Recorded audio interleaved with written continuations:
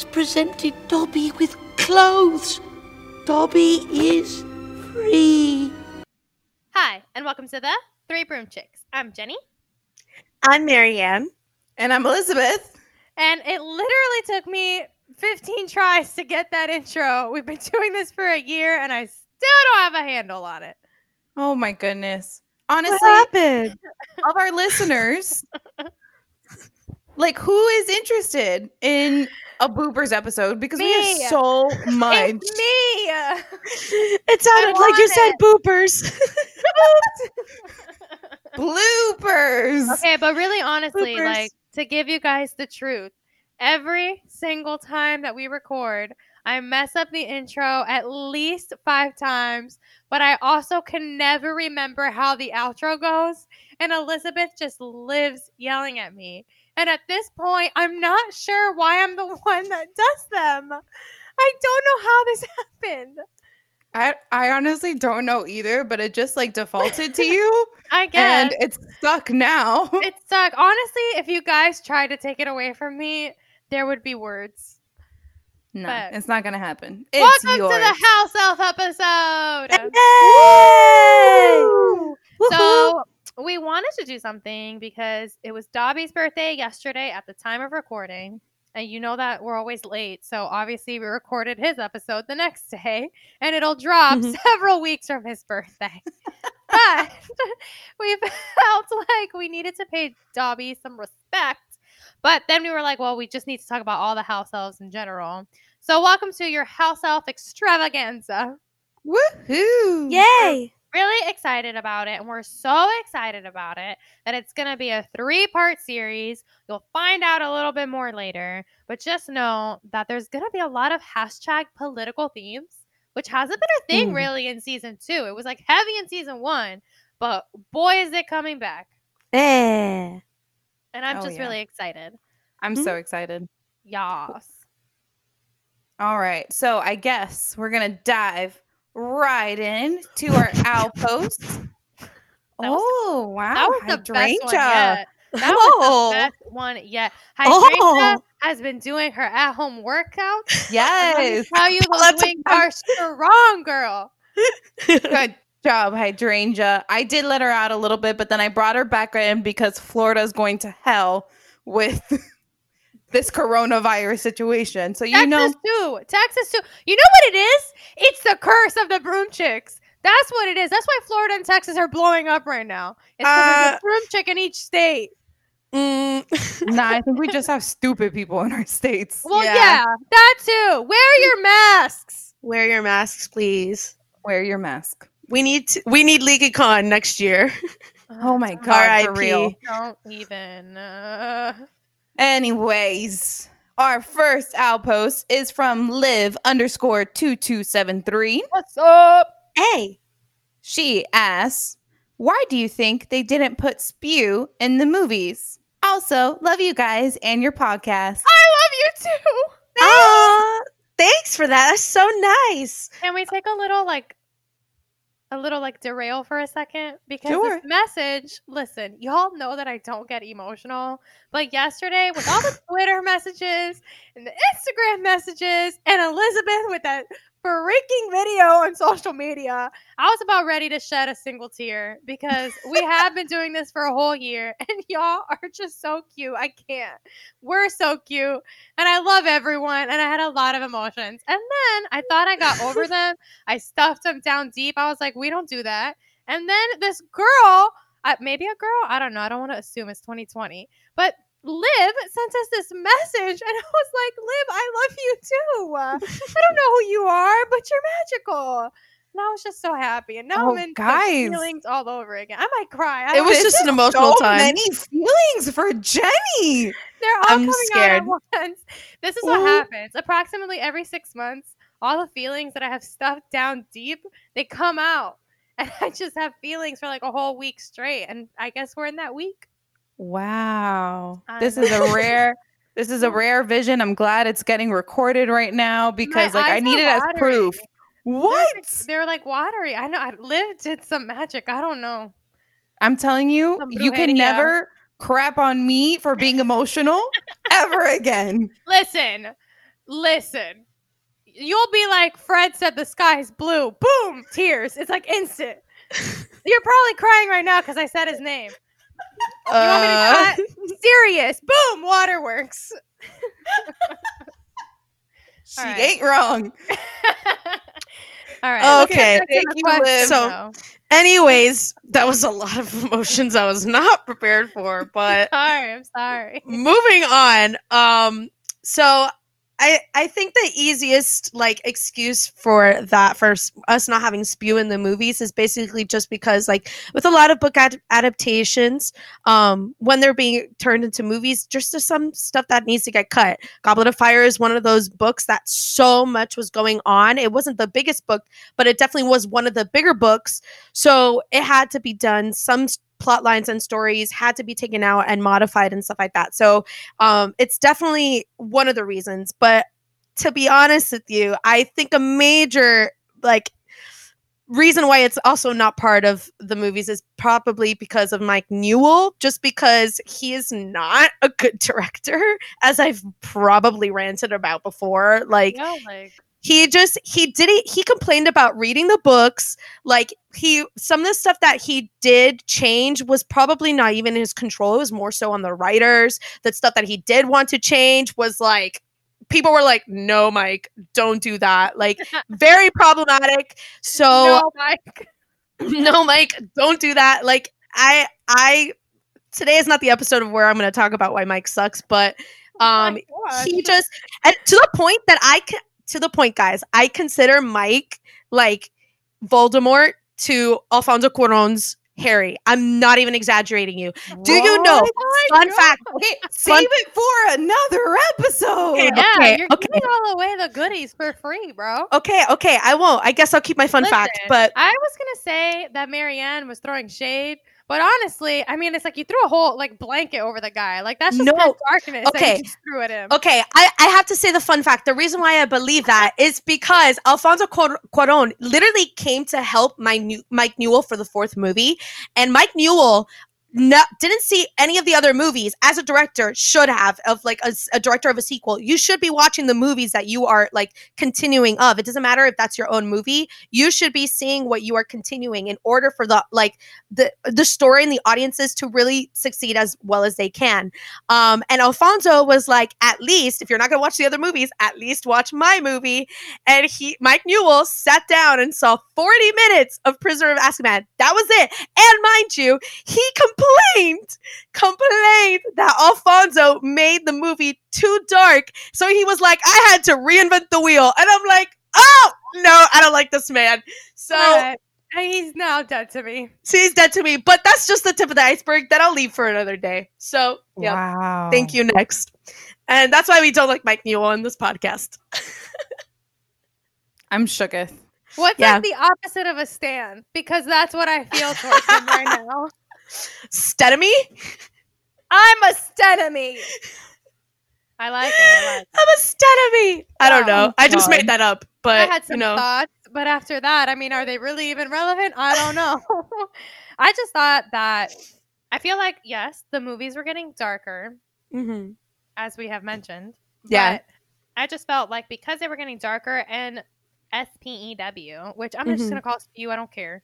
Yeah. But Spew. I felt like that could have potentially been like a really dark part of the storyline because obviously it has hashtag political themes in real world application. So I thought it was just one of the easier things to cut out since really Yeah. honestly they started marketing this to kids and then it kind of grew up a little bit. Mhm. But I also just think it was easier to cut that and save so much time Mhm. and money with Oh, something yeah. that didn't like actually influence the core of that storyline. And it could have saved so much money. Like, you know how much it So had, much like, money. you know how much it must cost him, like, make a house elf and then have to animate it and everything like that. Like, it was just like show business.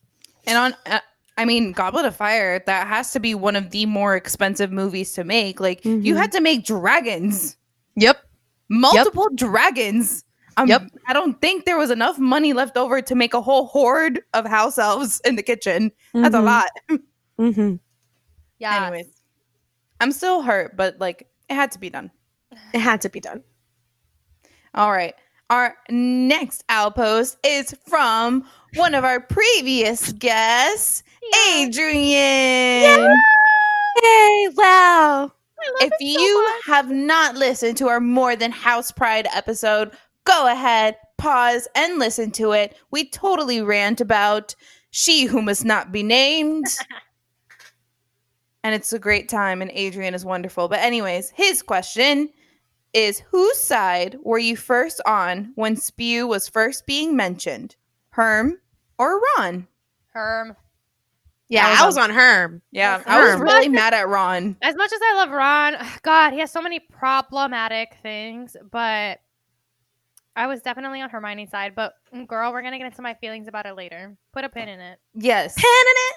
Thank you. But yeah, Ron, you were, I was definitely mad at you. I was so mad.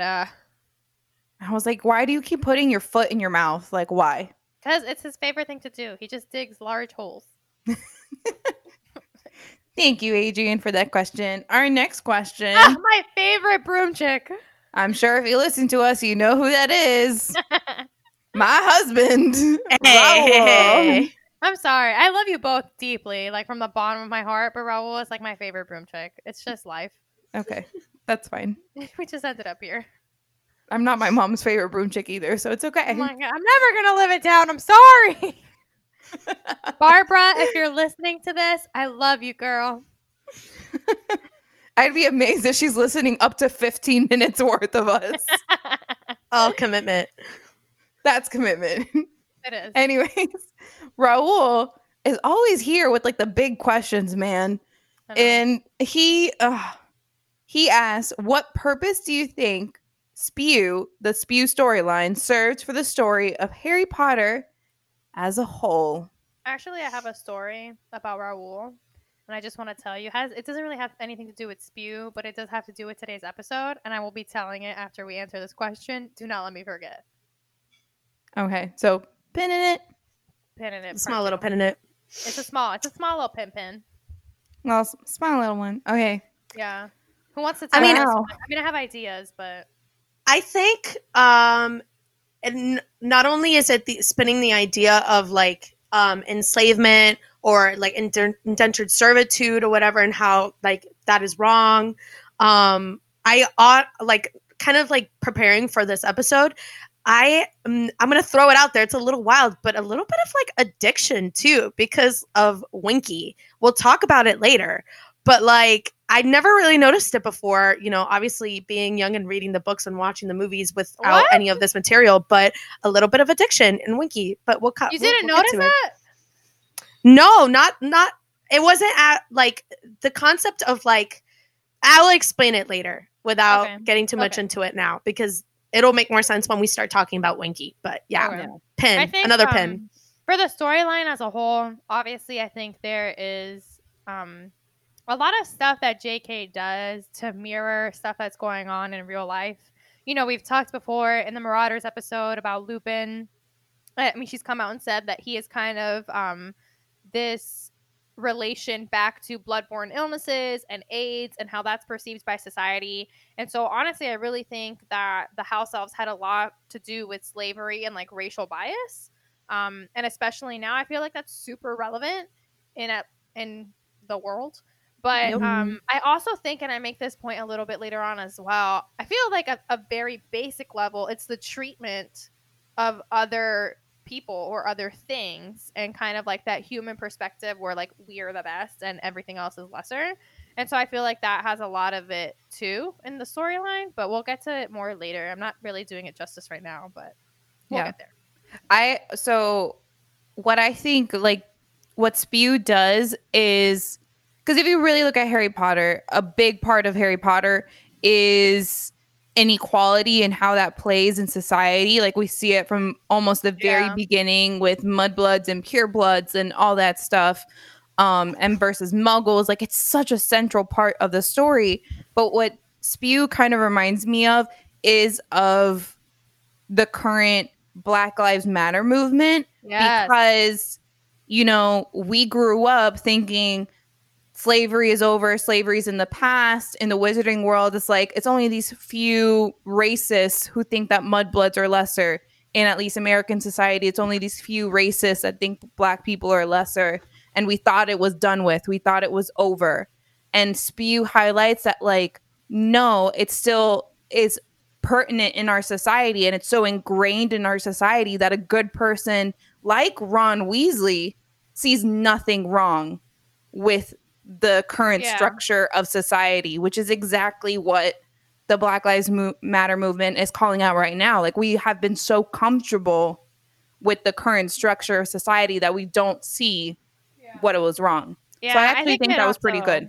It also brings up the point that a lot of people are raised thinking one thing, and that's what we're taught our whole life. And then it's like you just get to a certain age where you're like, wait a second, and you start to question these systems that are in place, and then you're like, holy bejesus, no, like, just no. And so I feel like we kind of see Ron go through that, especially because he has such a negative point of view, and then boom, in the 7th book, it's like that's one of his top priorities. It's like, we have to help these creatures. So I feel like there's a lot going on there, but obviously, you know, we're going to continue to get into it. But I'm really going to tell you my story. So Raul was we had a Broom Chicks meeting. We do like these little FaceTimes, and we plan out a bunch of stuff, whatever, and we do a lot of talking. And so we knew that that we were going to do this Dobby episode from a while back, and so we were kind of discussing it. Raul has been silent for like the 20 minutes that we've been on this phone call. He has his headphones in, he's studying, okay? And I said, ugh, I really hated Dobby. And that boy took off his headphones so quick and looked at the camera like I had offended his child and got up and walked away. And immediately I was like, no, like I was like, Raul cannot be mad at me right now. And I felt like it was just a betrayal to him. I just felt like I betrayed him in some way, and it just cut deep, man. It was just so funny because we had been there talking like through so much, and you guys obviously wouldn't know, but like sometimes we get off track and we'll go off into stories and we're just catching up. And like sometimes we're like, is Raul listening to like the caca that we're just like spewing right now? LOL.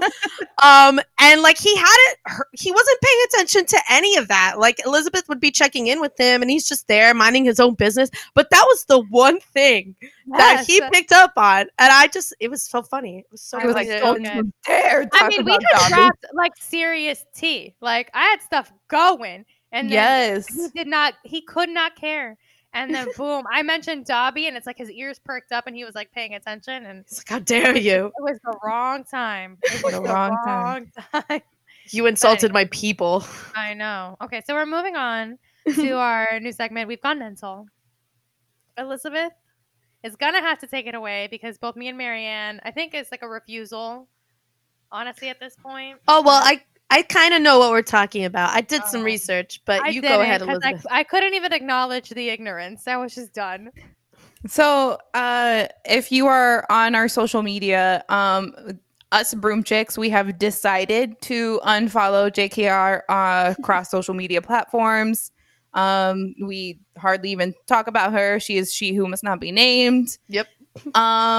We thought her not apology, her It's not even an apology. Her essay was BS. And so we were just mad. We were fed up. And then like I just decided, I was like, you know what? I just need to know, like as you know, a Broom Chick, as you know, a fan of the series, not her, a fan of the series, I need to know what's going on in that realm of the world so we can be educated. And once again, yesterday, she goes on a freaking rampage, 9 tweets long. Yep.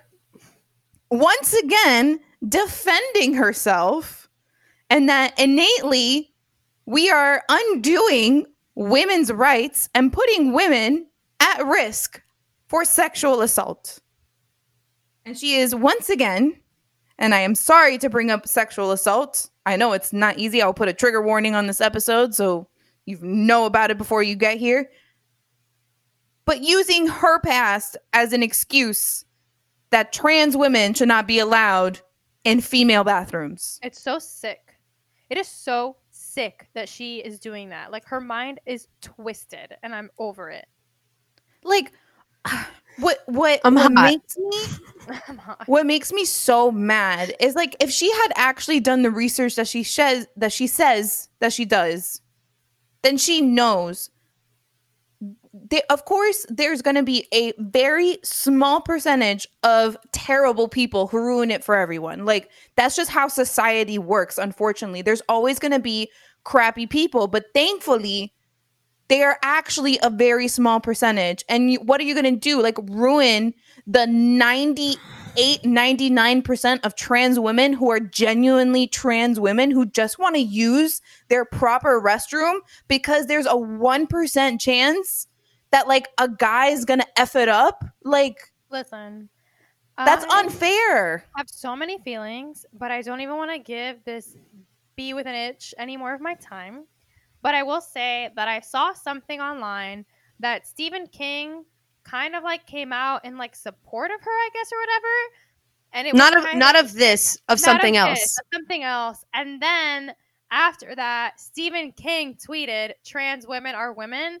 J.K. Rowling, she had tweeted a bunch of praise for Stephen King, took all the tweets down and unfollowed him. Mm-hmm. So at this point, it's just like, you're being petty, you're being a child, and you're proving even further that you just want to have this opinion and you don't want to take the time to educate yourself, and you are literally just blocking out anybody who thinks differently. And that is so dangerous. It is so dangerous. People have even asked for the facts. Like, they're like, what have you been looking at? Can we look at it too? And but also, it's like, no sharing. I feel like I would have had no issue with it if she made these tweets and then got educated and then came out and said, "I am so sorry. You know, this is what I was led to believe. I've now done the research and I see how my comments were damaging and wrong." I feel like I could respect that at some level, but she's just in complete denial and she refuses to acknowledge anyone else's feelings about it. And I'm just done. And like what makes me more mad, and I'm about to get like a little personal, is that she brings in her past sexual assault as almost like as an excuse for her belief. Yeah. And it's like, no, unfortunately, the grand majority of women, including myself, have been sexually assaulted, but I don't fear that everywhere I go. Do I automatically think badly of every man down the street? Yes. But if I see a trans woman walking into my bathroom, I'll be like, okay, she's just gonna go pee. Yeah. Honestly, that's it. Yeah. Oh, I can deal. Just pee. Where you wanna pee. Just pee. Where like, you wanna pee. Honestly, just go use the bathroom, man. You have a gender neutral bathroom at your house or your apartment. It's fine. We're going to be okay. We're all going to be fine. Anyways, she is who has gone mental this past month. So we just had to mention that she is officially mental. Yeah. Yeah. I don't know. Elizabeth texted us about it. When you texted me, I was on my bike exercising and I saw Elizabeth's text messages come through. She was like, "Yo, like J.K. Rowling's at it again." And I was just like, dude, why don't we just give her the segment? We don't even have to go mental. I feel like she's just taking it over for us. Like, just give her the segment. Because I can't. She's got us all beat. But anyways, moving on into better things. All right. So we are moving on to our Patreon. That was beautiful. Thank you. Thank you. So we are mainly talking about our Patreon today. One, because, shameless plug, become a patron. What's up? And if you've checked out our Patreon, we have multi-levels. And then our highest level is #We'reWizards. These are the special people who pay a lot of money for us to continue making content for you all. And we are uber thankful to those select few people. And so we thank them by allowing them to choose an episode for us to talk about for the masses. And so one of our patrons, Josephine, her turn is up. Jojo. And so she basically gave us a whole idea that has kind of inspired this whole series that's coming up. It's super lit, bro. Yeah. And basically just like the gist of her idea is to give space and to give time to the characters and specifically the creatures that weren't given the time that they should have deserved in the movies as they had in the books. So basically, thanks to Josephine, we are getting house elves and 3 more episodes out of this. So 2 more. thank you. 3 more. Beings, beasts, and spirits. House elves. Oh, I get it now. I was confused, but now I get it. Wow. I'm glad Jenny could finally become a broom chick and understand. Yeah. Listen, Harry, what? At the meeting, I thought this was the first of 3, okay? Nope. Jenny wasn't Listen. at the meeting. Jenny hasn't even read Harry Potter. It's fine. Listen, okay, honestly, my Instagram post from this week where I was like, I don't even know when our episode's coming out. I don't read Harry Potter. I'm not even on this podcast. It's the Pretty highlight accurate. of my comedic timing. Anyways, thanks, JoJo. Now, before we get into all of this, because we're about to jump into the episode, I gotta keep tradition. I feel like Marianne and Elizabeth are gonna roll their eyes at me. Just want to shout out Ariana. She listens to every episode. Love her, and I swear for the rest of time I will mention her in every episode. I told y'all I was gonna do it, and this is me following through. What's up, girl? Ariana, I swear, Jenny is not a creep. She just isn't. she's a normal not. person. We swear. I just have so much fun. I think I tweeted the other day that I stan her, and I was just like, whatever. That's just a 3 broom chicks position, bro. That's just how the Ariana. 3 broom chicks stand. That's just we stand 2 things so far. Well, 3 things, I guess, because Harry Potter. That's the first one that we stand. Then we stand Ariana. We also stand shout out House of Black podcast. Okay? Yes. Yes, The 3 both things that show. we stand, and I'm here for it. Ariana, you may not know this, but we're best friends. Keep hitting me up on Twitter. I'm having fun. Oh my Okay. goodness. Okay. Moving on before we get creepy. That's not creepy. We're friends. We're friends from the internet. All right. All right, moving on into Dobby. Dobby. All right. So, for Dobby, we're going to start a little bit with some etymology. Queen. Yes, queen. We're here for it. What does Dobby mean? So, according to the Oxford English Dictionary, Hashtag facts. hashtag facts, quote unquote, Dobby is an old English word for a benevolent elf that would perform household tasks secretly in the night, like the elves in the Tales of the Elves and the Shoemaker, which are super cute, Oh. by the way. But anyways, however, just as those elves disappeared when the shoemaker made them shoes, so the Dobbies were said to disappear when offered clothing. Honestly, Oh, she totally did usually, this. yes, but I feel like usually the etymology is like loosely like, oh yeah, like I see that connection. This one is just straight up like she took it from someone else and put it in the book. For sure. Basically. I mean, it's Yeah. English. Copy It's and paste. probably lore. Like, Yeah, she yeah, did do a lot of that, so it's Yeah. fine. She didn't come up with werewolves and vampires and things, so. exactly. Yes, but I was just like shook. Like, who thinks that Dobby is a thing? But yeah, Like, Dobby is not a thing. He's a house elf. no, like He's a you know what I person. mean? Like Dobby being like a thing that people talk about. I'm Don't to- put words in my I'm mouth. totally kidding. We'll leave that for the Alright. spew apart. So we meet Dobby for the first time in Harry's bedroom at number 4 Privet Drive.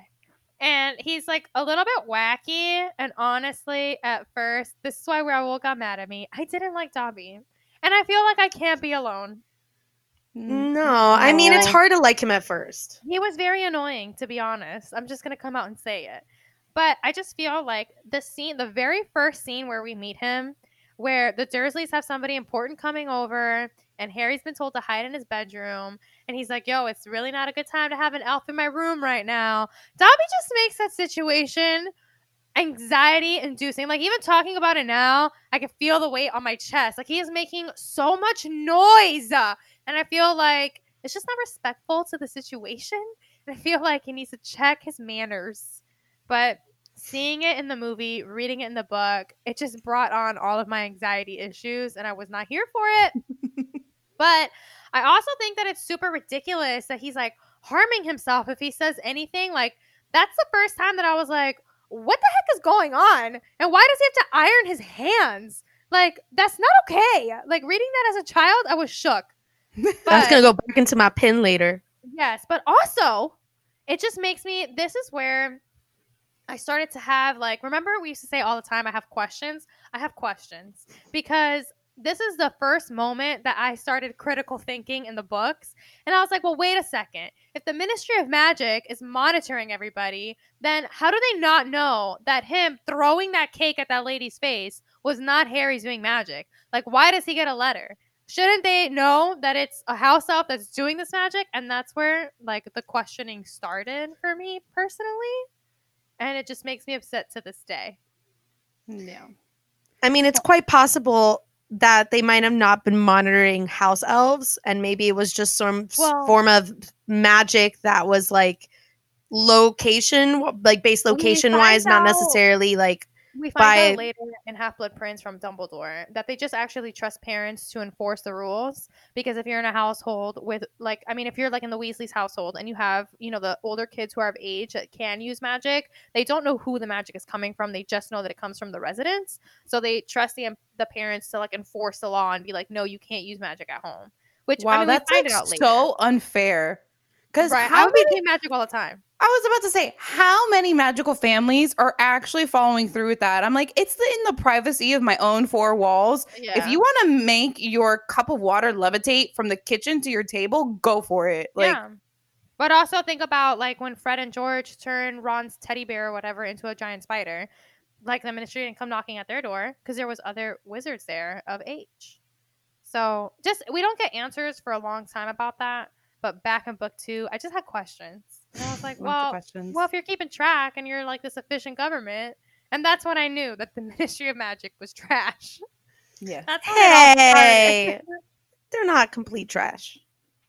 Maybe like Arthur Weasley isn't trash. Maybe Kingsley Shacklebolt isn't trash. Exactly, not complete trash. Trash. Complete trash. Trash. Complete trash means complete, as in completion, as in 100%. It can't be 100% if there's like 2% that isn't completion. I stand by my side. Okay. Well, Marianne does math. Okay, so I think like with Dobby, I feel like he comes out so abrasive, especially in the beginning, is because like he does a whole series of like poor decisions with good intentions. Yeah. Like who? What's that saying? The road to hell was paved with good intentions. Good intentions. Like Dobby. I get it. He wanted to save Harry Potter. He wanted to save the boy who saved the wizarding world. Such a good intention. Why leave 2 12-year-olds unattended in a strange foreign place? Honestly, yes. But I also partially blame Molly and Arthur for that one. Okay, no, Yeah. yes. Just a little bit, 100%. There's blame to go around. But also, oh, you know, Harry's at Hogwarts, but maybe if he's injured enough, I can't. they'll send him home. I feel like... So let me just attack him with the magical bludger. What? Which is honestly, I don't know why I'm just putting 2 and 2 together, but it's giving me strong, I'm going to like maim Bellatrix with the chandelier vibes. I feel like he has a pattern. He just goes for straight hurt, but for goodness. But for goodness. I'm hurting you for your own good. I mean, Dobby is a character that I feel like his emotions are just like too strong. And like, I mean, his only human interactions were the Malfoys. So I guess like hurt for love is a default. But also like they don't get school for magic. So they probably don't have as much like control when it comes to like all kinds of mediums with their magic. Like it's probably just like ha ha ha ha all the time. I disagree with you actually. You think? I think he has a lot of control over his magic. I feel like we see house elves over the time of the series do complex magic, and we know that it's different from wizards. Complexity is different from control. What I don't think is that he has control over his emotions. But obviously they're performing. My whole point was like they're performing all this complex magic just fine. Like they're not having issues. Like they're not apparating and losing a leg. They're not splinching. But they don't have control, or he doesn't have control over the emotions, which then leads him to perform all this complex magic. Yeah, but complexity is skill. Like they have the skill to do all of it, but I just think it's just the control. Like he's just like, Okay, ah. but I feel what I'm telling you is I feel that he's controlling the magic properly. We because agree, all of his Jenny. spells- Jenny, then we make agree. It clearer. We're gonna have issues tonight. I can feel it. I'm just getting ready for Snape and Dumbledore. Oh dear. I feel like we're gonna save that as like our finale. Yeah. Honestly, yes. That's gonna be rough. Anyways, so obviously Dobby at the end of book 2 is freed by Lucius because of a wonderful, brilliant trick by Harry. But this is also one of those like hashtag I have questions. I'm so happy that hashtag lives again, honestly. I know. So, okay, if the sock wasn't intentionally given to him because it wasn't, but he still was able to be freed. So like these house elves could never do laundry. They can never like touch a piece of clothing. Yeah. Just this is why I Yeah. have questions. And then it's just I But feel like it was also- almost too easy. Like can it be anybody in the family? Like, what if your baby mistakenly throws like his bib at the house elf? Then like, is he just free? I don't know. I feel like there's a lot of questions here. Where do we draw the line? Where's the boundaries? Where are the rules? Yeah. I feel like if wizards really wanted to really overpower them, it would be like a very specific, I have to physically say, here's your freedom, here's some clothes Yeah, I agree. to go out into the world. Like, I feel like this rule was not really well thought out by wizards, and then the brilliant house elves were like, loopholes. I have a possible theory that I'm gonna save for later. When we talk oh about my God, Winky. Marianne, you have so many pins. I do have a lot of pins. It's because it just all leads back to Winky, but we'll get there when we get Winky. Yeah, there. you are like Winky. heavy on the winks. Yes, because it's the Crouch house elf. I'm really excited. But also, I'll just say that scene in the movie where Harry like lifts up his pant leg and he's missing that sock Oh, grosses brilliant. me out every time. Brilliant. I'm Yes. like, that is disgusting. Your shoes are gonna smell so bad. It makes me very mad, actually. Oh my God, but it's so good. I actually prefer the way they did it in the movies over the books. I'm like, For sure. nausea inducing. Well, they also had those improvised lines at the end of that I scene was- too, which is just Yes. classic. It's just good. It's so good. Jason Isaacs is magic. Amazing. So we technically had another outpost, but like we had really good outposts this week. But Yeah. a lot of them were going to be answered throughout the episode. So this is another one from It's Christy Time. And so she asked, like, do you really believe Dobby was a good character? Like, does this mean that we can actually forgive him for all the times that he almost killed Harry? I feel like yes. Yeah. Because like in the end, like at least his heart was in the right place and Harry didn't actually die. But if Harry did die, then I'd be like, yes, his fault.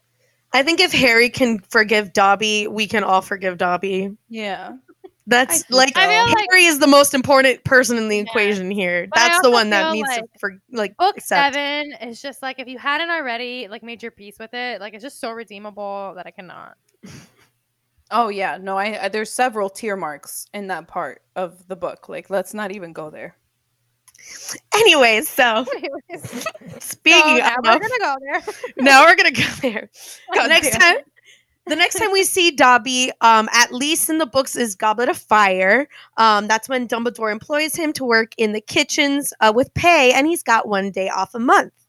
So we're seeing some sort of benefits. This is also around the time that Herm creates Spew. Spoo.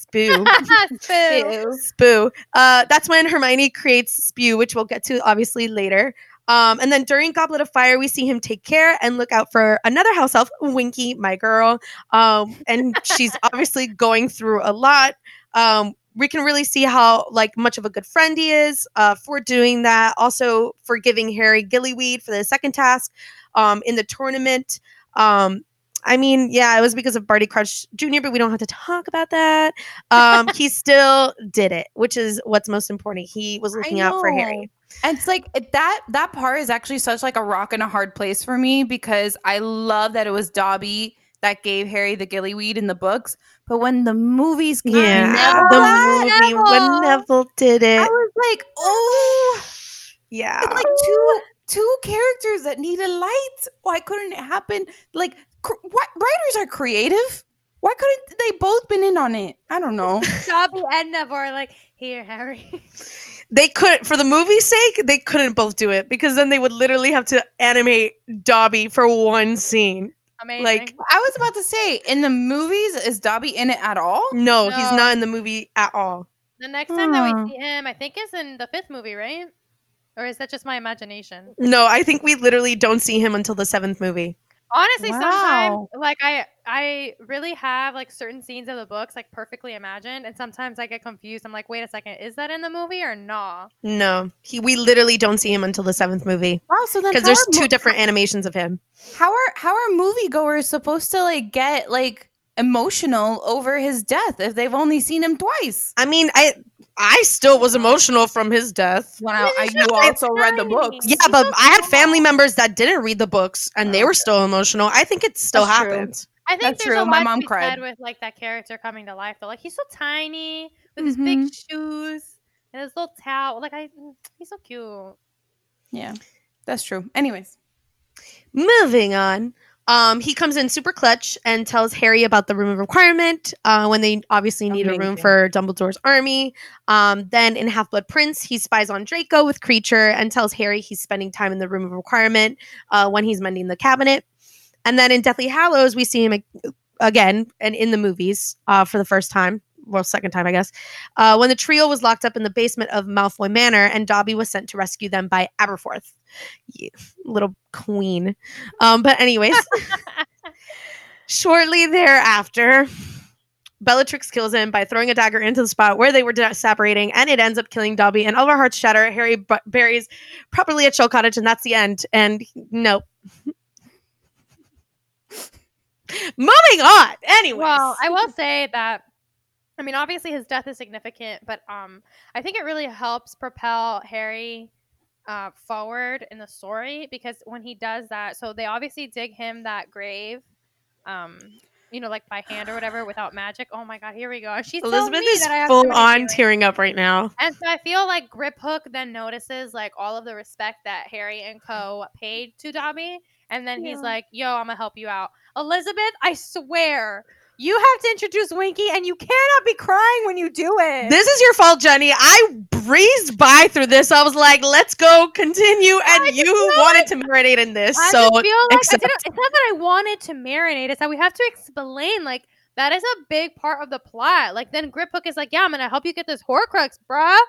And it's because of that. Oh, my God. Yeah. I can't even. Okay, moving on into Winky. I will take the first couple lines if I need to. no, I'm good. Get it together. I can pull myself together. Oh my R.I.P. God, Dobby. You're like a sad puppy. I am. I can't deal with you right now. Anyways, don't mess with my feelings, okay? You got to be emotional at the beginning. Yeah, because I'm emotional like once every 20 years. Anyways, Winky. Yeah, Winky. I love Winky. Really? Aw. I kind of don't like her. I mean, You said that. Did you say the last episode she was your favorite? Jenny, don't come in here with those No, hashtag alleged said- facts. Creature was my favorite. Don't get it twisted. No, you almost said Winky. Who? One of you. who's gonna come? I'm literally about to live play our last episode for you to get you the hashtag fact. I need Oh, the dear facts. Lord. I need the facts because I swear, if it wasn't you, then it had to have been Elizabeth. But I'm pretty sure it was you, Jenny. Already on the episode. Already on the episode. I said my favorite was not even a real house elf. It's thanks to Puffs. Pee-pee. Pee-pee. So maybe it was Elizabeth, and I was thinking PP was Winky. We see Act 1, Act 2 kind of structure. Ew, why are we listening to me? That's not what Because we're I'm looking literally for. proving the facts for you. I took it a step forward after the live Google, and I'm live podcasting on our podcast. I'm podcast. This is not what we're doing right now. Would be more like live podcasting. I'll save it for the next episode. Wait, I'm not going to save it. Spoiler alert. I'm just kidding. It's Creature. Boom! A boom! So why did I think it was? I think Elizabeth. I was Yeah. thinking Winky. Yep. Definitely I'll had take to my been. apology in a written note, a tweet, a video. You'll right never now. get it, just out of spite now. Yes. You're gonna go on for the rest of your life, I'm just never saying. having that apology. Just saying. That was Anyways, my level of pettiness, my level of savagery that I played a podcast on our podcast to prove a point. ay mi madre. Okay.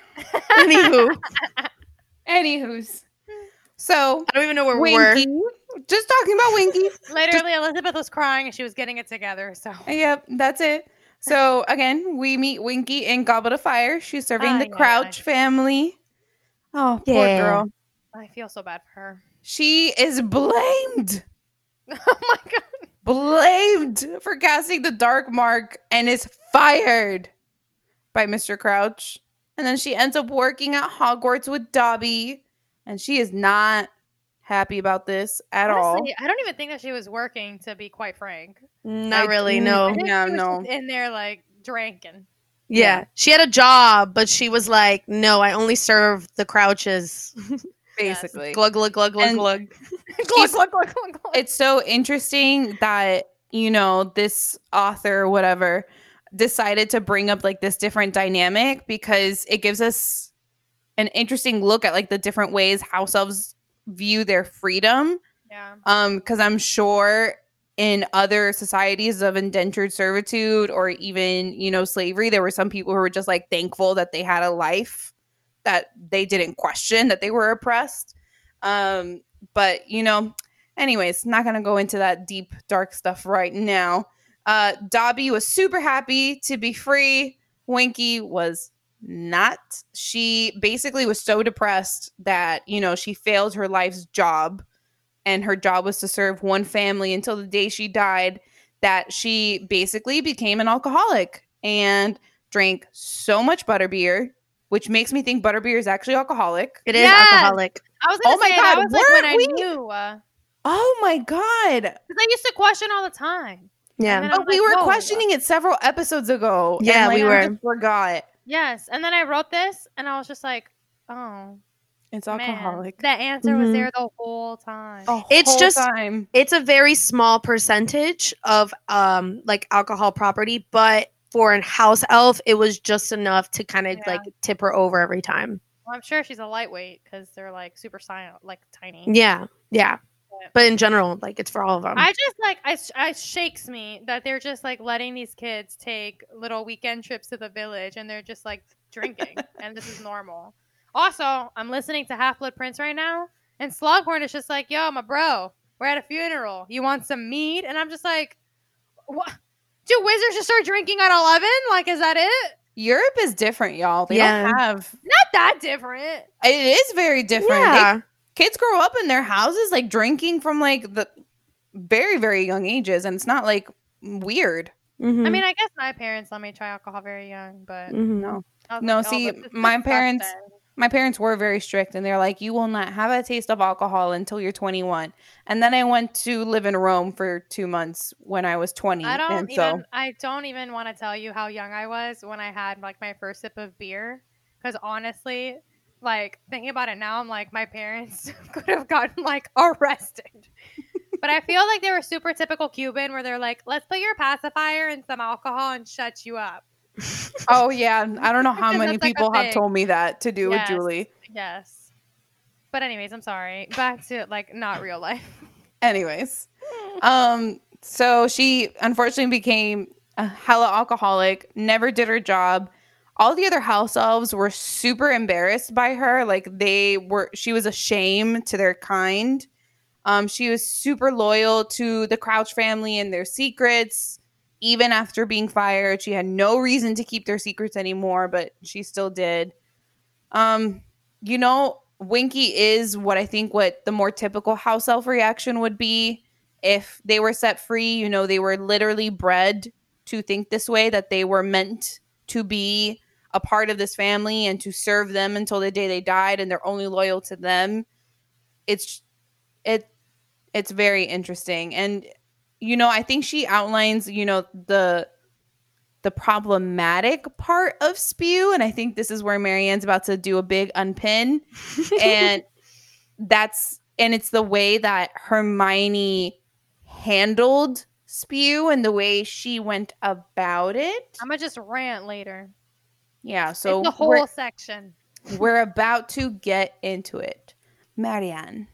All right. So before we get into the whole Spew rant later on, I just want to like marinate a little bit on my pin, and just think about how like marinate, just how like it's just so sad that Winky was embarrassed of being let go by the Crouch family, and I think that just kind of shows that there's probably a systemic approach when it comes to keeping elves tethered to their enslavement. Sorry, like I think we can see this a lot, and this goes back to Raul's question earlier in the episode of like what was probably the purpose of seeing Spew and seeing the house elves and stuff like that. And yeah, slavery is definitely like the biggest one, but I see a lot of like themes of addiction and even self-harm when it comes to the house elves and Spew itself, because they had to have been taught to have been embarrassed and ashamed of being freed. I mean, we can see it when like Winky talks to Dobby about like being freed. We can see it when she ends up having a literal drinking problem. Like I am not a person to talk knowingly about addiction, but at least from the way I've seen it portrayed in movies and books and stuff like that, is that something always kind of like leads to that, and it's like triggering almost. So I can only imagine that this had to have been such a traumatic experience to be freed, that it triggered her having this addiction. And I didn't, like reading the books, like I didn't understand how heavy that was, even though that was a theme. And I could be like, yeah, she was drinking, but it's butterbeer. Like everyone else is drinking butterbeer. Like it didn't really hit me until later on, especially preparing for this episode, that like that must have been something that there were generations and generations and generations of house elves being taught that this was the right thing to do. This was the right way to live their life. And for Winky, it was her entire life. Like it was as if somebody came up to me and was like, all right, you can't be a director anymore. Now you can't be an actor anymore. You can't sing, whatever. And that was taken and ripped away from me. I would have nothing. Like I would feel purposeless in life. And even if someone tried to help me out, like I don't know how like sane of mind I could be to really understand what was happening. And that's pretty much what happened with her. She was literally twisted enough to the point that she thought it was wrong to have her own life. Like these people betrayed her. These people framed her for a crime she didn't commit.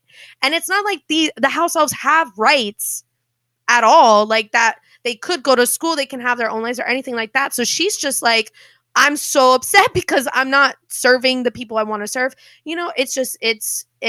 I don't know. I feel like wizards put a lot of roadblocks in place. Maybe not even the good wizards that have the house elves. Like, I don't want to say that Barty Crouch Sr. was completely bad or completely good. He was probably a great character, but you could see that like wizards back in the day, Wixes, put a lot of roadblocks in place to make sure that the elves thought they wanted to be enslaved by wizards. They really did like put them in that box, and it had to have been for a very long time. I can only imagine, like, has this been going on since like as long as the statute of secrecy has been a thing? I don't know. It's scary and sad. Yeah, it is. It's a very heavy topic, especially with her, because I feel like that is the most dramatic point of view that JK gives us. Mm-hmm. And I just feel like it seems like it's extreme, but somehow I feel like it's not really an extreme reaction amongst like oh my God, Elizabeth is crying again, I think. Oh my goodness. Okay, let me just wrap it up. So basically the last thing that I kind of wanted to say about Winky is I really just feel like she had no autonomy, and that goes for a lot of other elves, I'm sure. But through the story, it just seems like she was so tied to the Crouch family and held their beliefs, and like it was just like she didn't even make up her own mind. It's not even like I work for these people and I don't agree. It was just like whatever they believed and whatever they said is what was real to her. That's just so sad. She did end up fighting in the Battle of Hogwarts. Yeah. We can say that. I think it's a great turnaround. I think it's a good sign, but I mean, who knows? I feel like it's a very interesting topic, I guess. I just wish that we would have gotten more background information, more historical information about it, so that we could really see where it was coming from and where all of this stemmed from. Mm-hmm. But Yeah. yeah. She's So definitely moving like in. one side of the spectrum. Like I think Yeah. because we see 3 house elves most prominently around like the 7 books and movies, and she's the one side of the spectrum that's completely against being freed. Dobby is the side of the spectrum that's like, no, we have to be free. And then we've got Creature. Creature. Creature who's a little bit more gray, and we're gonna discuss a little bit about that. But to start off, A gray elf who works for the black family. literally, isn't it crazy? Wow. To start off, we've got etymology. Yeah. Yas. So creature's name obviously is a little bit more obvious. So it's probably mostly derived by the word creature, since it sounds a What? lot like that. Well, Blowing right? mind. Crazy. It's reminiscent to the German creature or Kreiter. I don't know how to speak German, so someone can please correct me on that. I think derived- Andrin does, so maybe I was he can about help to say us. maybe Andrin can. Maybe. Derived from Kriken. I'm assuming that's how you say it, which means to creep, crawl, cringe, No, grovel, no, tuckle, or no. fawn upon. I'm just having like a whoosh. When I went to Germany, I visited Yes. that castle called Neuschwanstein. So Yes. I think that the CH is like a sh sound. So That's just, Christian? I don't know. Christian?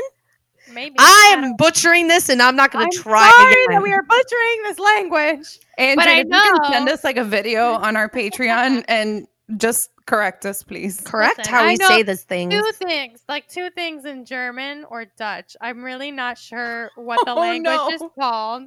So I feel like you know what? I'm just gonna shut up. So, creature. Anywho, Why are you laughing at me? I'm trying hard. I know. It was just really funny.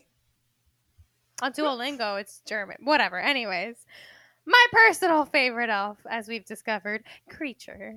So this might sound, if you know me like at all, like horribly confusing because I figure that he is like responsible for Sirius's death in a major way. But I feel like he did kind of like make a turnaround. I don't know. There's something about creature that I feel like there's a lot of lessons in his character, to be honest. But we'll get there. So the first time that we see creature is in Order of the Phoenix, when we arrive at number 12 Grimald Place for the first time. And he is just like horribly unstable is what I would call him. And we learn that he is the house elf for the black family. So I almost kind of see some sort of, maybe let's call it a parallel between him and Draco, in the way that he was raised in a household that appreciated the dark arts, and he was raised to believe certain things and act a certain way, which I feel like Draco is also like that. But we also see that with Winky, by the way. But she wasn't evil, so I kind of didn't bring it up. But originally, I was like disgusted by his character with all like the mumbling under his breath about mudbloods and blood traders, and how, you know, the black mother figure, whatever her name is, like Walburga or whatever, how she'd be so disgusted with how her house is being used. And I was like, what is this dude's problem? But then I guess I felt like a certain level of empathy, I guess the word would be. Oh. Ooh, I know. So complicated. So I just feel like he is gray, a character that is gray, and he's very complex. And I took this from the Wizarding World. It says, Creature was perhaps the most complex of the house elf characters in Harry Potter. Not to overstate it, but he might have been one of the most complex characters in the series, full stop. And to be honest, I kind of like agree wholeheartedly. Oh, yeah. yeah. Yeah, not I kind of. I agree wholeheartedly, because when you start looking at the characters, I feel like they boil down to something very simple. Like, Lupin is kind of complicated, but it all boils down to something simple. Harry, like, come on. Hermione, Ron, it's the same thing. And then you get to Creature and you're like, wait a second. Like, he does have this nuance to his character, and I kind of appreciate that. But I think with Dobby being the exception, house elves are really like a product of their environment. I feel like Dobby is that one exception to the rule, but I feel like what you see in all the other house elf characters is they kind of just go by what the family says. Like, they're very much a product of their environment. It's like full nurture instead of nature. And I feel like that's just what happened to Creature. Like, he served this very dark family and he was taught to believe all these things. And I feel like that was just his world for a while, and that's all he knew, to be honest. Mm-hmm. But I feel like most importantly, he inherited that prejudice. I don't feel like the prejudice was innate within him, more so that he inherited it from that family. For sure. These are my thoughts. All right. So Creature interprets an order from Sirius literally when Sirius yells out and leaves the house. Unfortunately for us and Sirius, he is able to find Narcissus and Bellatrix, cousins of Sirius, in case you didn't know. And he passes on information to them. As Dumbledore... it's fine. It's all fine. We're just It's gonna fine. cry again. We're just breezing by through this because we're not... Too many tears. I'm sorry. Okay, as Dumbledore mentions to Harry information that was strictly banned by the Order. Things like Harry and Sirius love each other and would do anything for one another. That he had come to regard Sirius as a father figure, stuff like that. Ultimately, Creature arms the Death Eaters with the information that leads to Sirius's death. An unforgivable thing. Unforgivable. I was waiting for it. I was like, an unforgivable thing. Harry obviously comes to hate Creature because of that, like even more than he did before. Understandably so. Like for sure. And Yeah. I would just like to say that like what Creature did was totally unforgivable, but also Sirius kind of reaped what he sowed. Like I know it was difficult to have a constant living reminder like outside of the actual house of a childhood that he hated, but he also kind of treated Creature that with astonishing disrespect, and it wasn't really okay. I mean, I'm sure it was something that kind of tore like his like relationship with his brother even more so, and we obviously know how Creature and Regulus were very close. So just it was like tipping point, I think, for Creature. Creature was not having it. I agree. I feel like Sirius's treatment of him is just so horrible, but and this is something that I really hadn't thought about. I saw it on our Twitter feed, and now I wish I knew who had said it.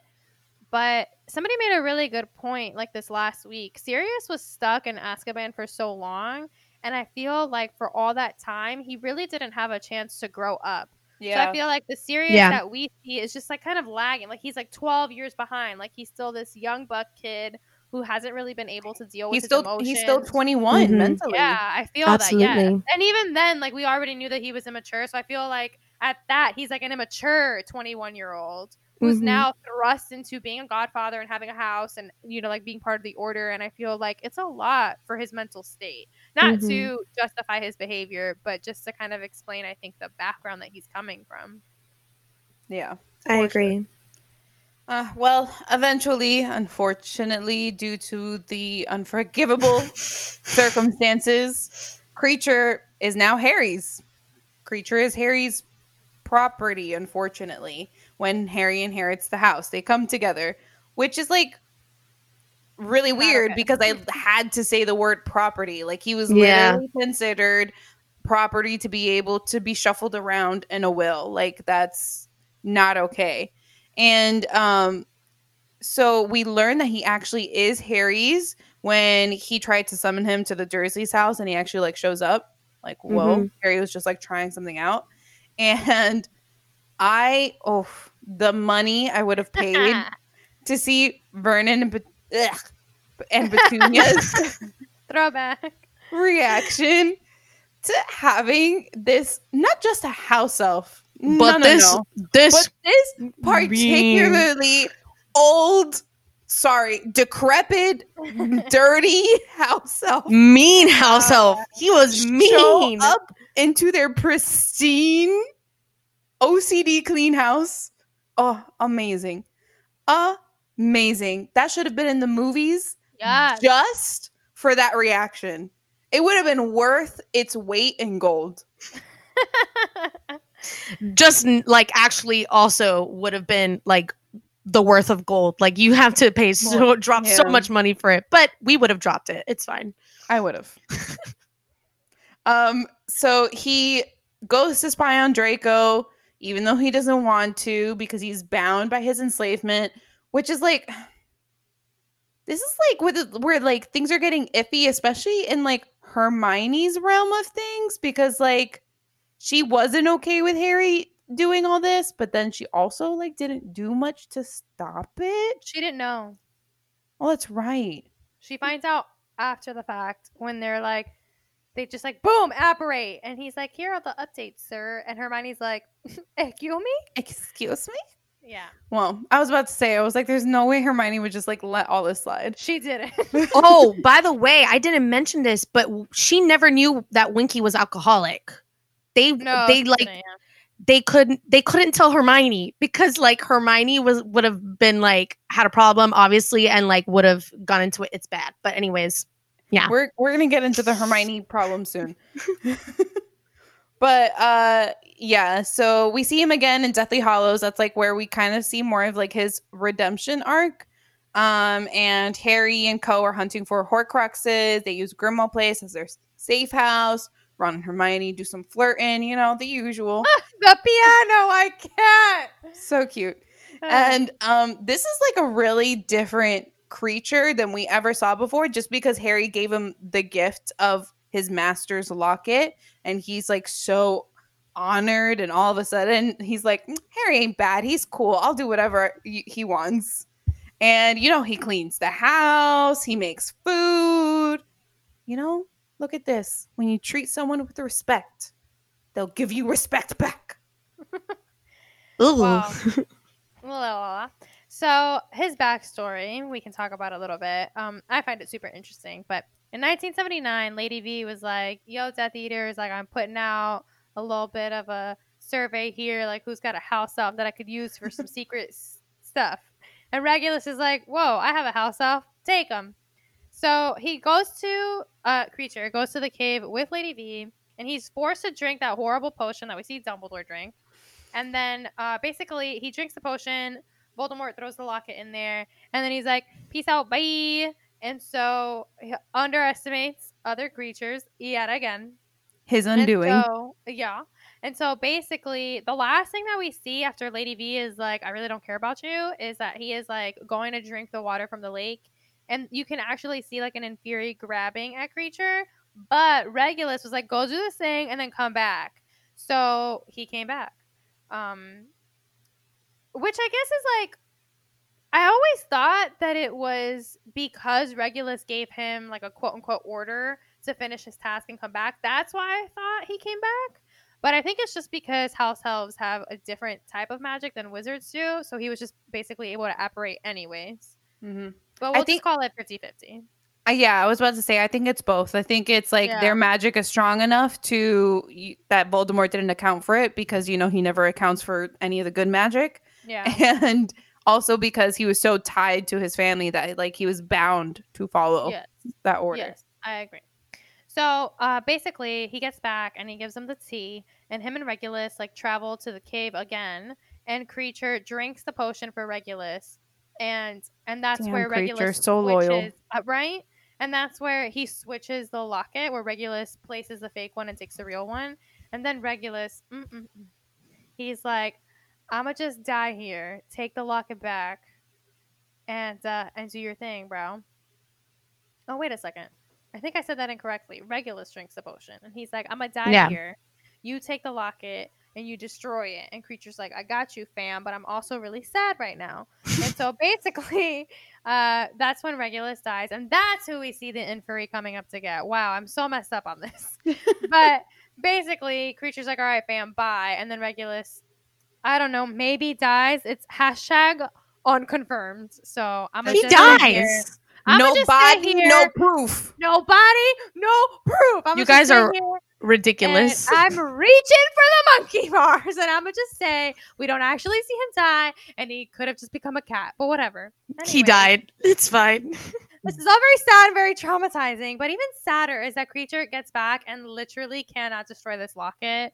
And I can't imagine, like, already just like without the enslavement, like you must be just feeling so much failure because like you couldn't do your fave a solid and he died for this. And then on top of that, you feel all of that stuff as a house elf. I can't even imagine. Mm-hmm. But I am happy that Creature kind of made that turnaround.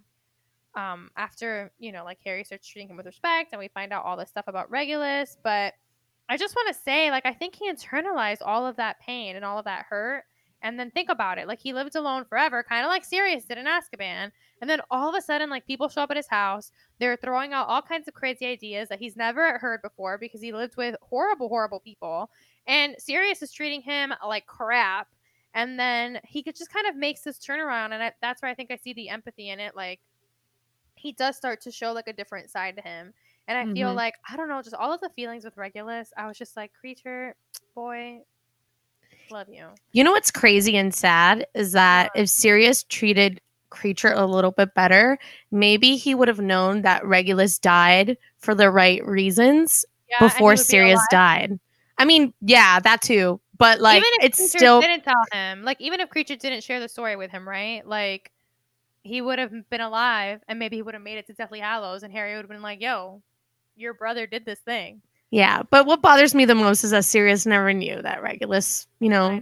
changed his mind. I feel like we've reached like the epitome of his turnaround because he is literally the elf that leads the other house elves into battle at the Battle of Hogwarts. He is. And while I don't think that he's a fully redeemable character, I do think that there is just an important lesson in his character because I feel like it's just a reminder to watch how you treat others and you never know what someone else is going through, but also karma is hella real. He's a great character. That's why we like him. Gray. He is so complex. I'm sure now that we're done with Creature, y'all are thinking like, okay, they've covered the 3 house elves. We're going to get into the spew stuff, the hashtag political themes, but hold up. You can't forget there was one other house elf that, honest to God, I probably forgot before today. It's not Pee-Pee from Puffs. It's not Pee-Pee. It is Hokey. Yeah. I'm sure so many. Oh my God. No way. Sorry. Anyways, Hokey. I'm sure some of you are like, Hokey, Elizabeth, what the bleep are you talking about? You just bleeped yourself. Yes. I can't. So, in case you forgot, Hokey is the house elf that belonged to Hepzibah Smith.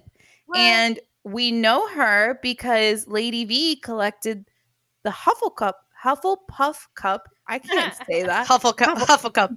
That's what it should have really been called. Okay. And locket for the Horcrux from her. So already starting to be a big character. But then. We also see, so obviously Lady V is involved here. And we know that because of the memories that Hokey gives Dumbledore. And so now we're going to bring in our favorite gray character, Dumbledore.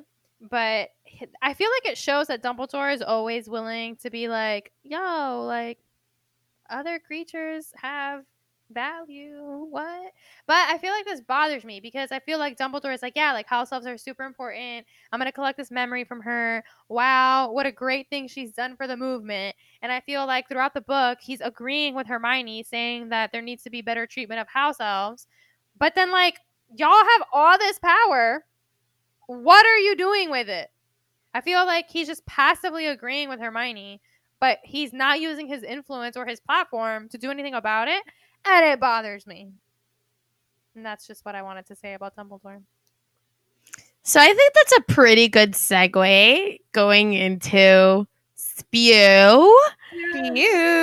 So I don't have, this is not etymology technically, but I've got some later on. But anyways, it's SPEW stands for Society for the Promotion of Elfish Welfare. That was not the first name for it. It had a completely other name. I tried memorizing it earlier, but we're not going to do that. Too much. And it was created in 1994 by our fave witch, Hermione Granger Weasley, because she's married. So, this is actually super problematic for me, and it actually pissed me right off when I was reading the books, and I feel like it outlines some of the more problematic nature in Hermione's character overall. And so we're going to give you 3 bullet points as to why. Ooh. All right. We're organized today. We're 3 organized. bullet points.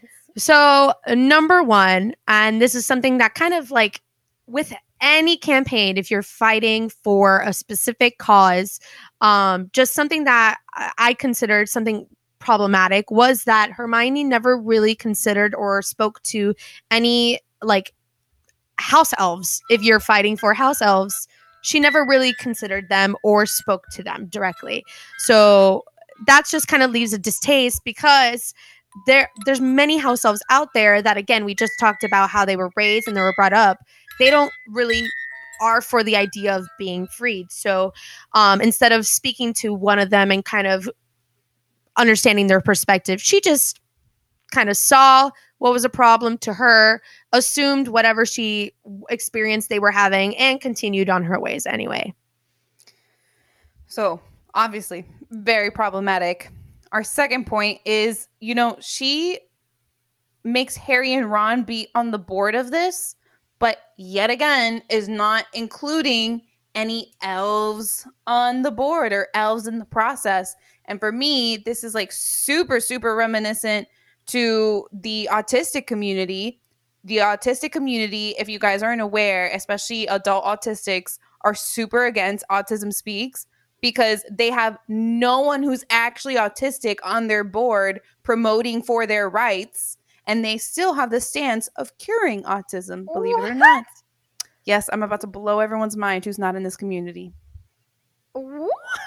Mm-hmm. Here I was thinking that this is so problematic. I should have known. I thought we weren't going to be able to find like a real life example. So I was going to dumb it down for everybody and be like, it'd be like having a board of people fighting for women's rights and it's all like men. No, but there's here so we many. are in 2020 with this ridiculousness. No, there's so many real world examples of it. Like there's conferences and conventions out there, like specifically for female empowerment, that are all run by men, and it's like, huh? So basically, you're gonna come and teach me how I need to be empowered and profit off of me? No. Oh, there's plenty of it. It even happened at one of my own like conferences for my career. We were at a specific panel about,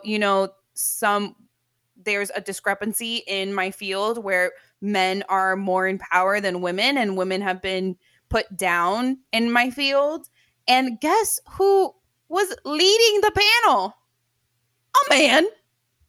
Mm-hmm. And it's not to say that like people in power shouldn't be giving other people who don't have those powers, those marginalized people, like a voice. Yes, like for example, with this whole like BLM movement going on, if you've got you got white privilege, sure, use it to your advantage, but don't talk over a person who is marginalized. You are there to give voices to the people that are unheard. Mm-hmm. You just have to be very careful and understanding of how to use that. Be educated. Yeah, like one of the most problematic things with Hermione is she just goes and tells the elves what their problems are. Mm-hmm. Like she's just like, you guys shouldn't be enslaved. You should be working. You should have breaks. You should do this, this, and this, without even considering what they actually wanted. And like, granted, like the elves' mentalities were so skewed after so many years of like forced and bred enslavement. Yes, it's hard to break that mold, but again, and then she decides that they're too far gone, that they're so far gone that she's like, oh, I'm just going to ignore them and I'm going to promote what I think is best for them anyway. Come on, girl. Come on, girl. Come on, Herm. Is it my turn? I'm ready. Oh, yeah. No, it's not your turn yet. I have one more. Okay. And then, how in the world are you going to represent elfish struggle without an elf? Like, she only has a human outlook. Like, she didn't even get that much input from Dobby. Like, listen. This is like a huge theme for me in the books where, like, basically in life, where people are just like, we're better than everything else because we're people, and I'm not here for it. But this reminds me, and I don't want to get too much into it because I feel like at this point in time, I can't remember enough of it to, like, accurately portray it. But I will say that when I was in school, I focused a lot on Middle Eastern studies because that's just like what my teacher was getting his PhD. Well, what he had his PhD in. And so we just focused a lot on that. And there was a lot of,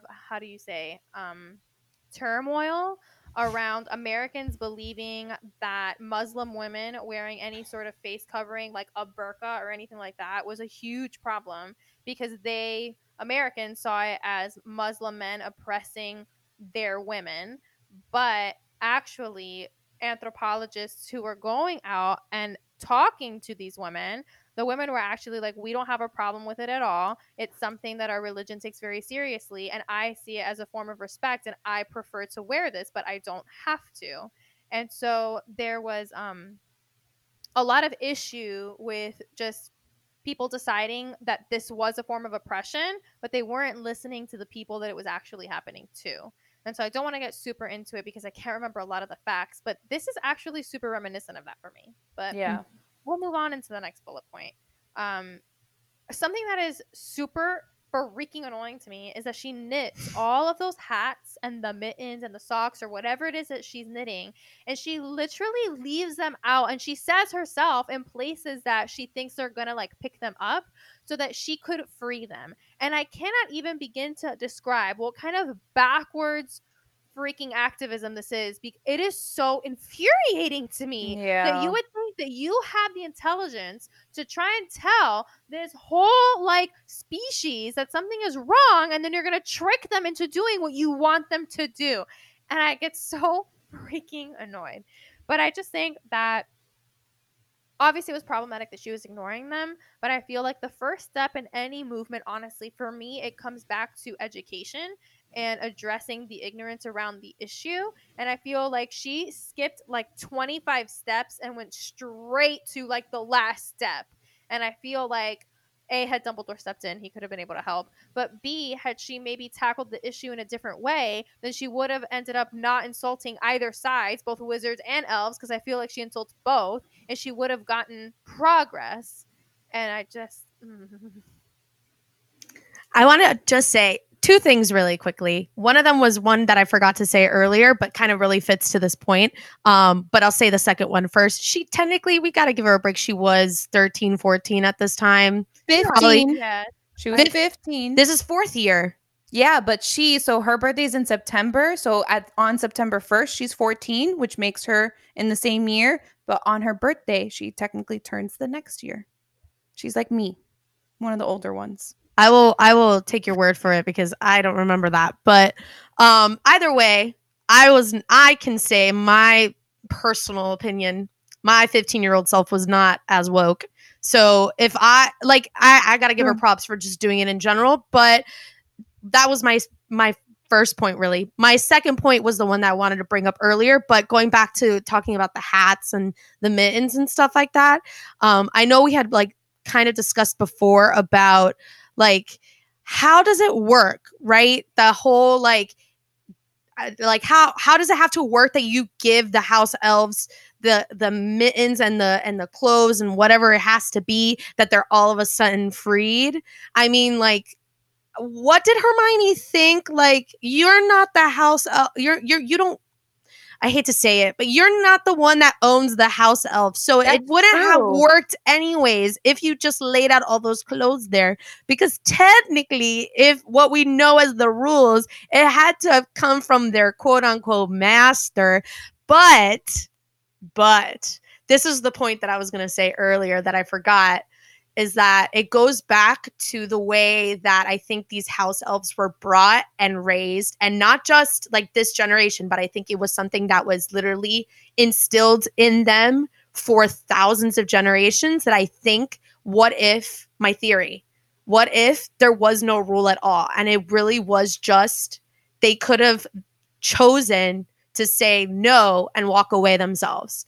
And they were just like brought up to think that it was literally magic, that it had to have been some sort of like passing of clothing in order for them to like be actually freed. What if that really didn't exist? What if it was just, it was like some lore, some myth that was told to them that you're not actually freed? What would happen to them if they were to just walk away without getting that piece of clothing?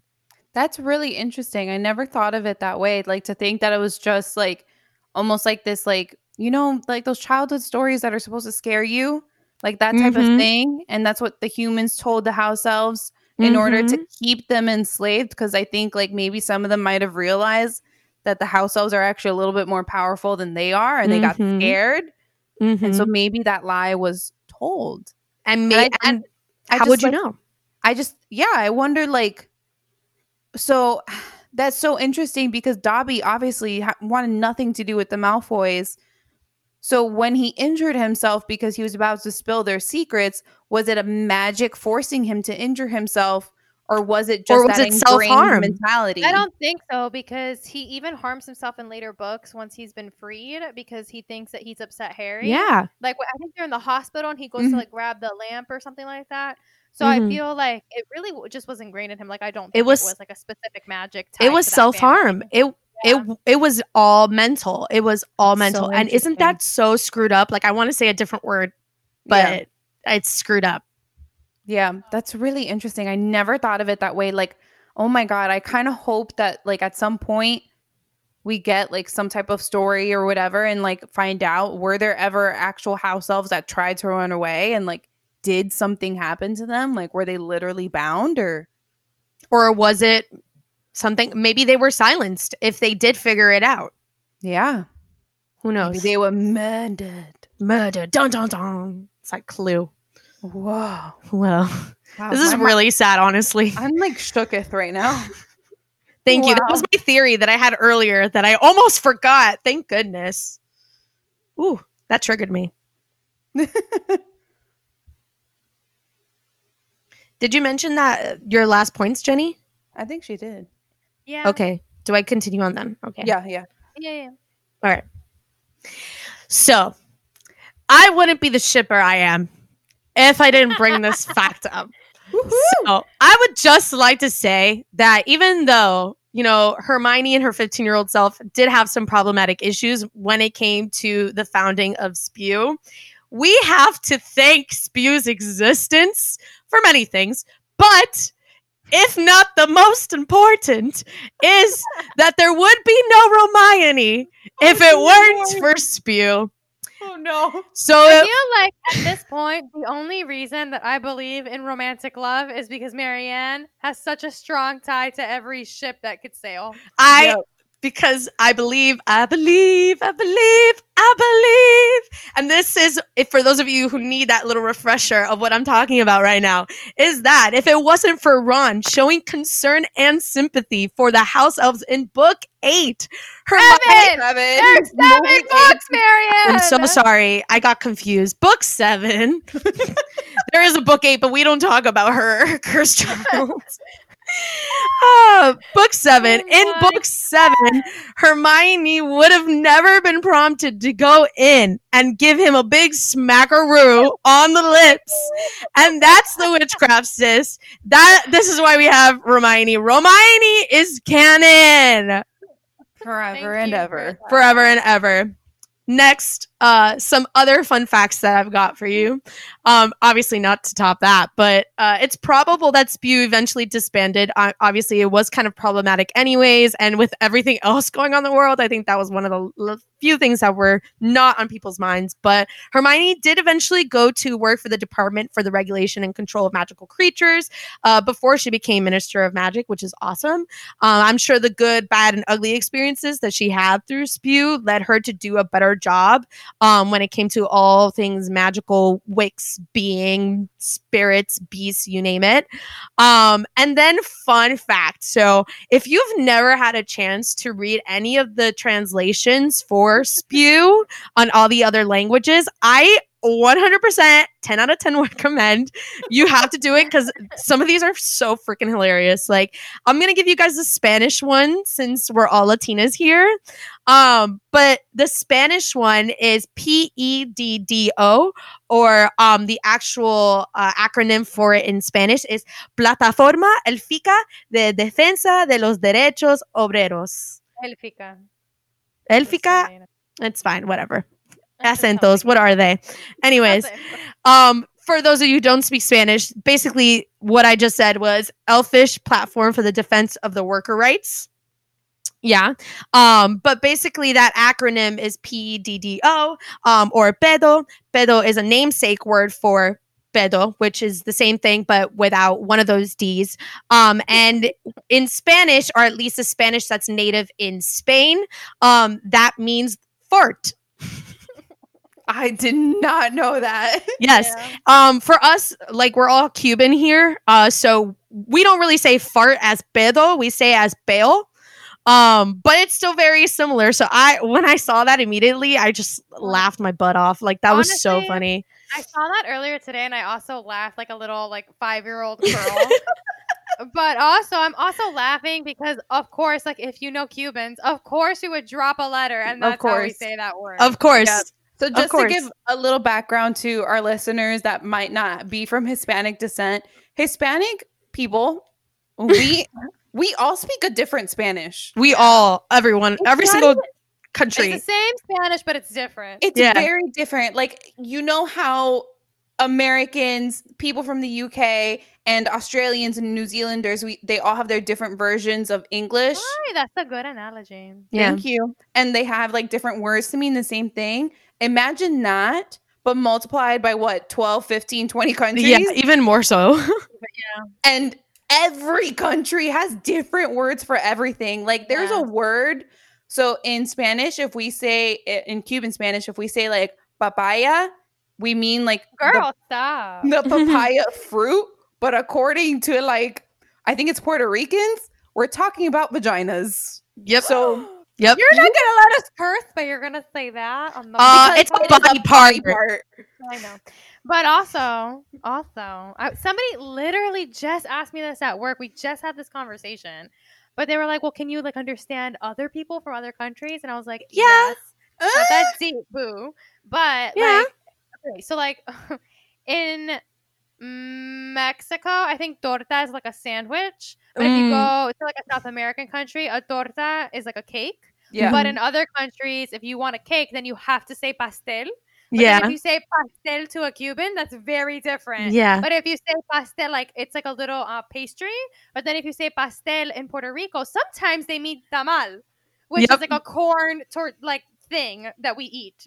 So it's like it's very confusing. It's very, Honestly, very confusing. It is Spanish people, we just have to keep in mind who we're talking to. Like if Mhm. you Yeah. know their country of origin, then you can understand them. Yes. But if I don't know your country of origin and you start speaking Spanish to me, I will be confused I will be confused. 75% of the time. One, Yeah. because all of our words, especially Cubans, all of our Yep. words are so vastly different. So And bad. two, the accents are so different. Yeah. I was gonna say The that. accents. That's I'm what you get just to. gonna just say, like, I'm jealous of every Colombian and Argentinian accent I've ever heard in my They're life. beautiful. They're They're beautiful. so beautiful. And then here I am with my Cuban accent. We where sound we like do we have a not toad in our pronounce- throat. We don't pronounce R's or S or T or like any Or of the D letters that or are anything. important. Consonants We don't just drop exist. 'em. It's just like vowels, straight up vowels all the time. It's so bad. Anyways, It's so bad. this has been the educational portion of our podcast. You know, besides like the whole hashtag political themes and every No, other we're part of this. Now our listeners are educating. cultured. We're just giving you a little tip. So I guess like to wrap this all up and bring it back to Spew, like, you know, Marianne said earlier, we do have to give Hermione props for trying to break the mold at 15 years old.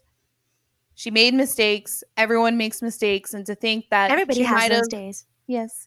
Everybody knows what. Everybody gets that way. So to think that, like, you know, she might have in adulthood, like, learned from her mistakes and actually was able to ensure their, you know, freedom in ways that promoted what they wanted is really nice. Just gonna go ahead and caca all over Hogwarts one last time. Would have been nice if she had somebody supervising her, like an adult. Oi. And oop. All right. So that's it for today, kids. I hope you had fun. I hope you learned. Herpala- herpalerpa. I hope you learned some things. I hope you enjoyed it.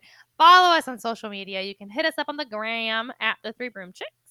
You can also follow us on Twitter at the 3 Broom Chicks. Which is lit. And go like our Facebook page, The 3 Broom Chicks, and make sure to catch us next time because we will be continuing this series and talking all about magical beings. Hey, hey, hey, hey, hey, hey, hey, hey. I'm very So excited. we'll be talking about werewolves, centaurs, Mermaids. giants, mermaids, goblins. Okay, well, like, let's relax. You're giving us a lot of topics. Okay, the Oh, episode has eh. not been written yet, so we're just gonna hashtag allegedly. We'll be talking about those things, just so you know. All right. As always, we are the Three Broom Chicks. Don't forget about me. It's me, Pippi.